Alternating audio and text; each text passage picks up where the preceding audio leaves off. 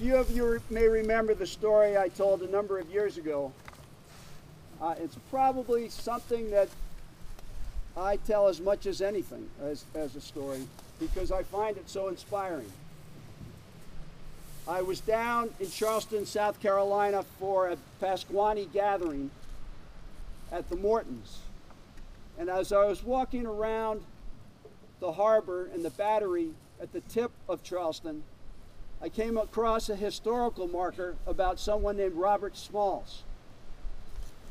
Robert Smalls was a slave on a Confederate transport ship. And one night, while the Confederate officers were ashore, Smalls had planned with the other slaves on the ship to disguise them. He disguised himself as the captain, and early in the morning, probably about 4 o'clock, because they didn't want it to be too early because transport ships weren't moving in the harbor too early, but not too late so it was light enough for people to see who they were. He dressed up as the captain. They went to a nearby dock, met their families, got their families on board the ship, sailed past 5 Confederate. He knew the secret code. They sailed past 5 Confederate forts in the harbor, then got out to the Union blockade on the outside, and were worried that the Union Navy was going to fire on them, but they had a white flag up on the deck, and they were about to fire, but then saw the flag and didn't. And they got out there, and when the captain heard what had happened, he enlisted the crew as the crew for the ship, but this time to work in the Union Navy. And so they were back in a battle later on, and he appointed somebody named Nicholson to be captain of that ship. Well, in a battle later on, Nicholson thought they were going to be captured, and he was about to surrender the ship to the Confederacy. And the slaves on the ship, former slaves, thought, all right, well, this may be prison for you, but this is not prison for us. This will be death for us. And they mutinied. They took over the ship, and they got away from the Confederates. The captain, the head of the Union Navy, on hearing about this, removed Nicholson and made Robert Smalls the captain. And he served on that ship for much of the rest of the war. In addition, he went and traveled and spoke and helped to persuade Lincoln that former slaves should be fighting in the army.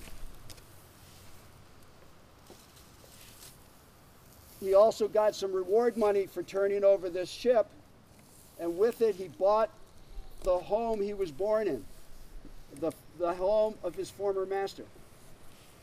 And he then later in his life provided housing for his former master's widow so that she could live there for the rest of her days. Smalls went on to be a founder of the Republican Party of South Carolina. He then became a state senator. He then became a representative to the United States House. Pretty impressive. This is a guy who didn't say, I've never done that before, so I'm not going to try.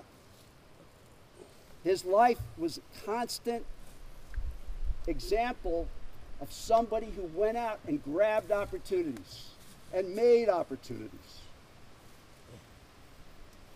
Perhaps not as dramatically as Robert Smalls, but probably in our lives we all know somebody who is good at this sort of thing, who is not daunted by trying something new, who'll dive in, who'll take a trip to a country far away, who'll take risks because he knows he'll grow from it. One of the great things about this community is that we're small enough to know each other well enough to watch that happen.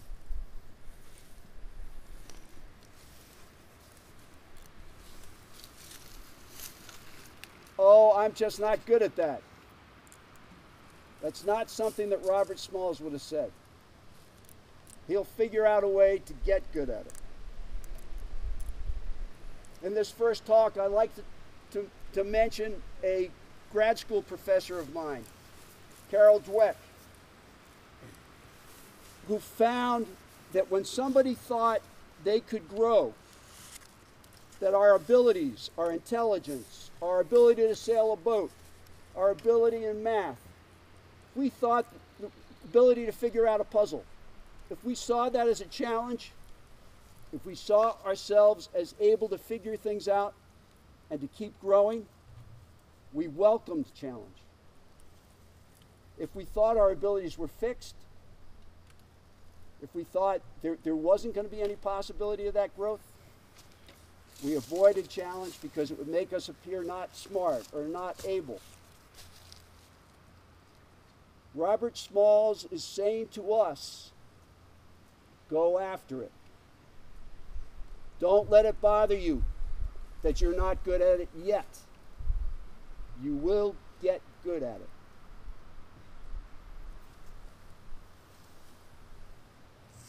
We can all take control of our ships. Take them where we want to go. And sometimes circumstance will interrupt that, but we should just keep working through it.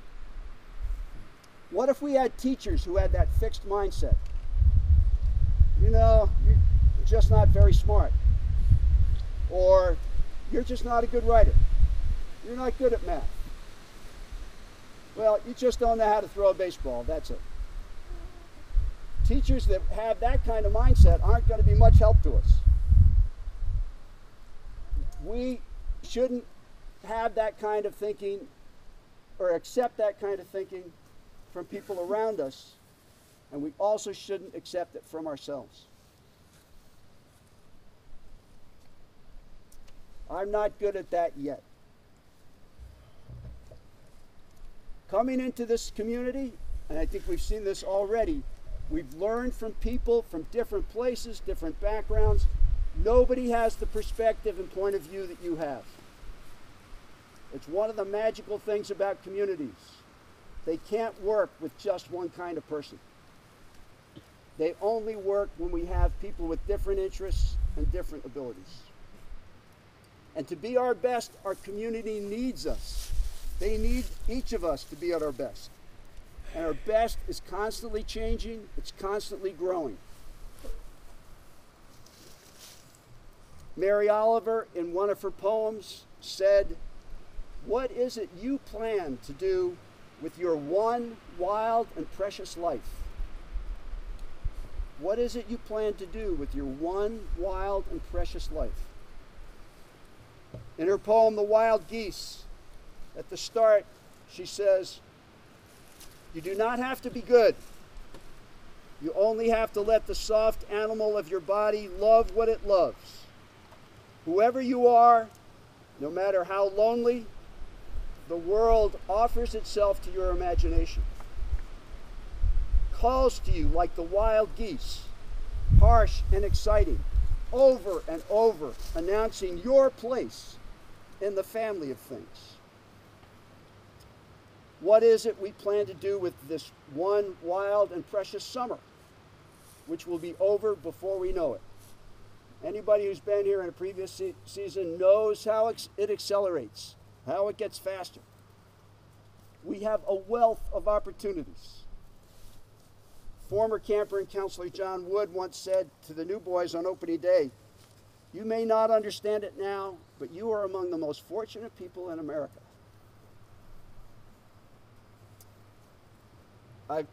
I've heard people at different times say, "Wow, well, why do I get to do this? Why is it me that gets to do this?"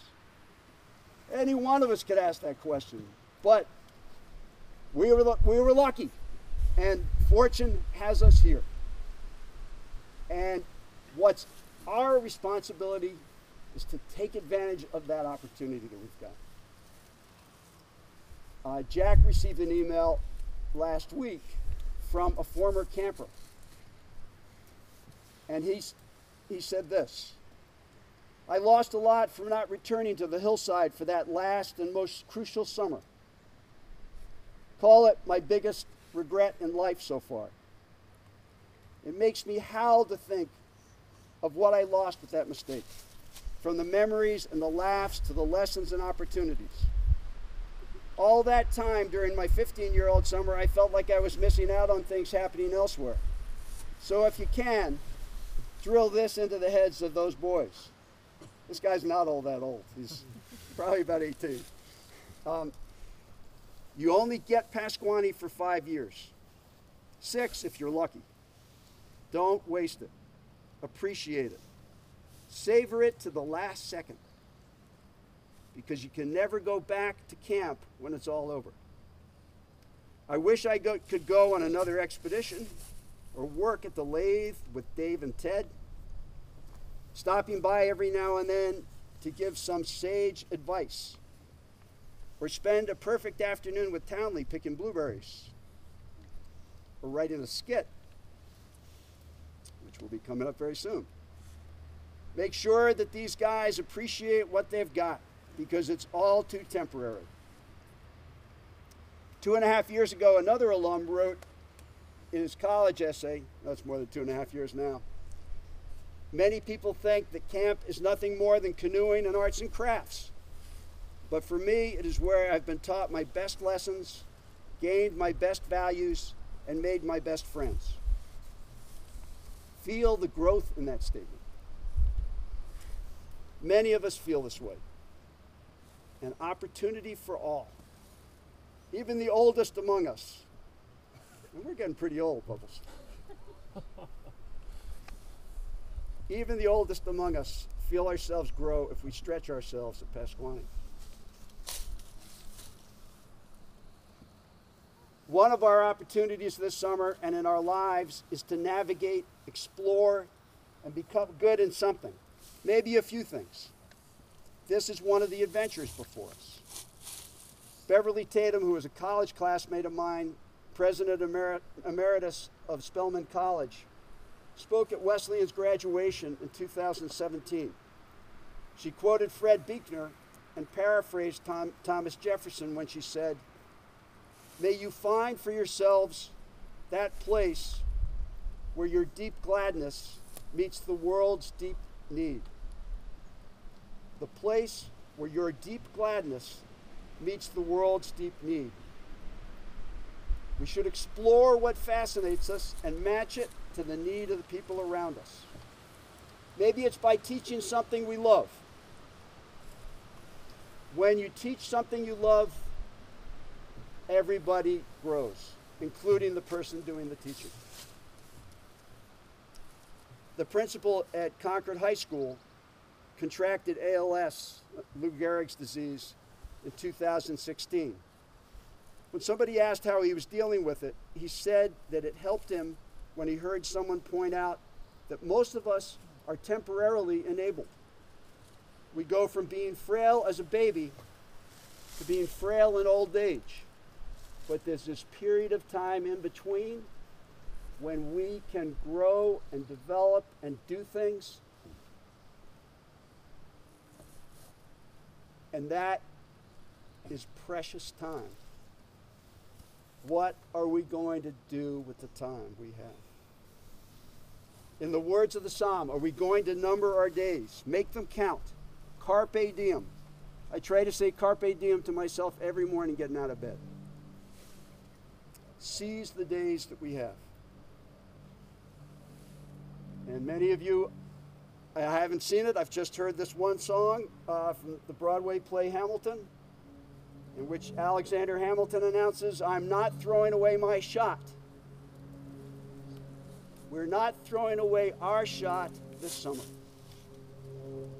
You don't have to wait. I'll ask my annual question. What's the most important time in human existence? Now. Now. You don't have to be an adult. You can start being a musician, an author, a sailor, a ball player, an actor, an explorer right now. And you don't have to do it perfectly. I'll ask my other annual question.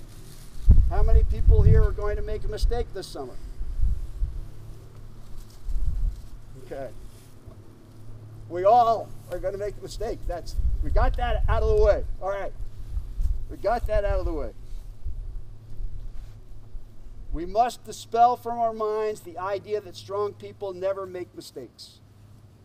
Richard Needham says, strong people make as many and as ghastly mistakes as weak people. The difference is that strong people admit them, laugh at them, and learn from them. That is how they become strong. Making mistakes is a part of learning and growing. Confucius said, our greatest strength is not in never failing, but in rising every time we fall. If things are too easy, challenge yourself some more.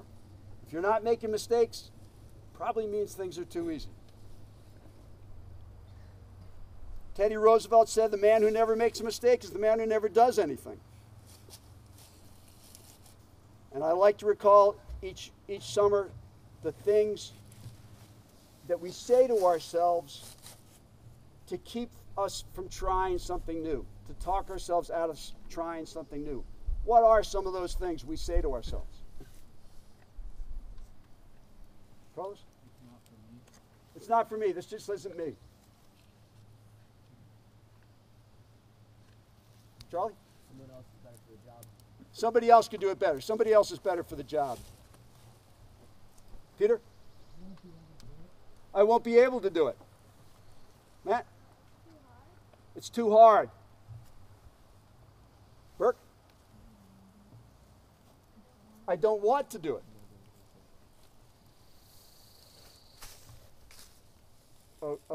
Okay, Bennett? Sorry? I'll be embarrassed. Damien? I'll never be good at it. DJ? No way, Jose. No way, Jose. Okay, we are experts at talking ourselves out of doing things and giving ourselves reasons for not doing them. Let's recognize that when we're saying those things to ourselves. It's bad enough when somebody else is saying it to us. It's even worse when we're doing it ourselves. Will we take advantage of these things we have? So you should probably tell the topic this summer is the traditional one, opportunity and our responsibility to seize it, and courage in seizing those opportunities. First step, stop and think. In a way, that's what we're doing right here. Stop and think. What will I do with my one wild and precious summer? Since Mr. Ned's day, we've had the progression, which a number of you have spoken. Most recently, Martin was saying how much he has been hearing in his head and how valuable this quotation is. Stop and think, and then you sow, you plant that thought, and you reap, you harvest the act. So you sow a thought, and you reap an act. You sow an act, and you reap a habit. You sow a habit, and you reap a character. And you sow a character, and you reap a destiny. You've got to sow those thoughts with care. Hans Selye said, to make a great dream come true, you must first have a great dream. The idea is to seek a vision that gives you purpose in life and then to implement that vision. Prayers in Dana.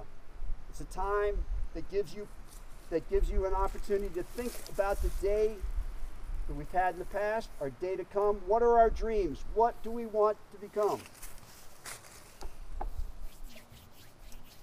So is chapel. What do I want to achieve? To swim, to sail, to row, to meet people, to get to know them, to sweep a dorm, to grow as a leader, to teach others. any one of those things, very specific and very big, every one of us from 11 years old to 76 can do. Our days are short and precious. The summer will fly. But there are also those uncertainties. Will I be able to do it? Will people here like me? Will I be able to reach that goal? Sometimes we do fear them because of fearing making a mistake, but trying despite our fears is courage, and it's essential in learning. The courage to try new things, the courage to take a stand. So to be a strong community, we must also encourage each other, put courage in each other.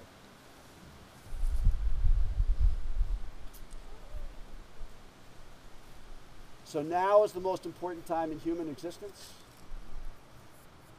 Now is the time to try something new, to lift those beams, to sail that ship, to lift and encourage another person. Now's the time to wake our souls, stretch every nerve, to fuel the steamship, to get that engine and set off. Now's the time to make each day a masterpiece. So what will you do with your one wild and precious summer? The greatest shop projects are yet to be constructed. The greatest skits are yet to be written. The greatest sailing races are yet to be run. And the strongest communities are yet to be built. And they're to be built by you.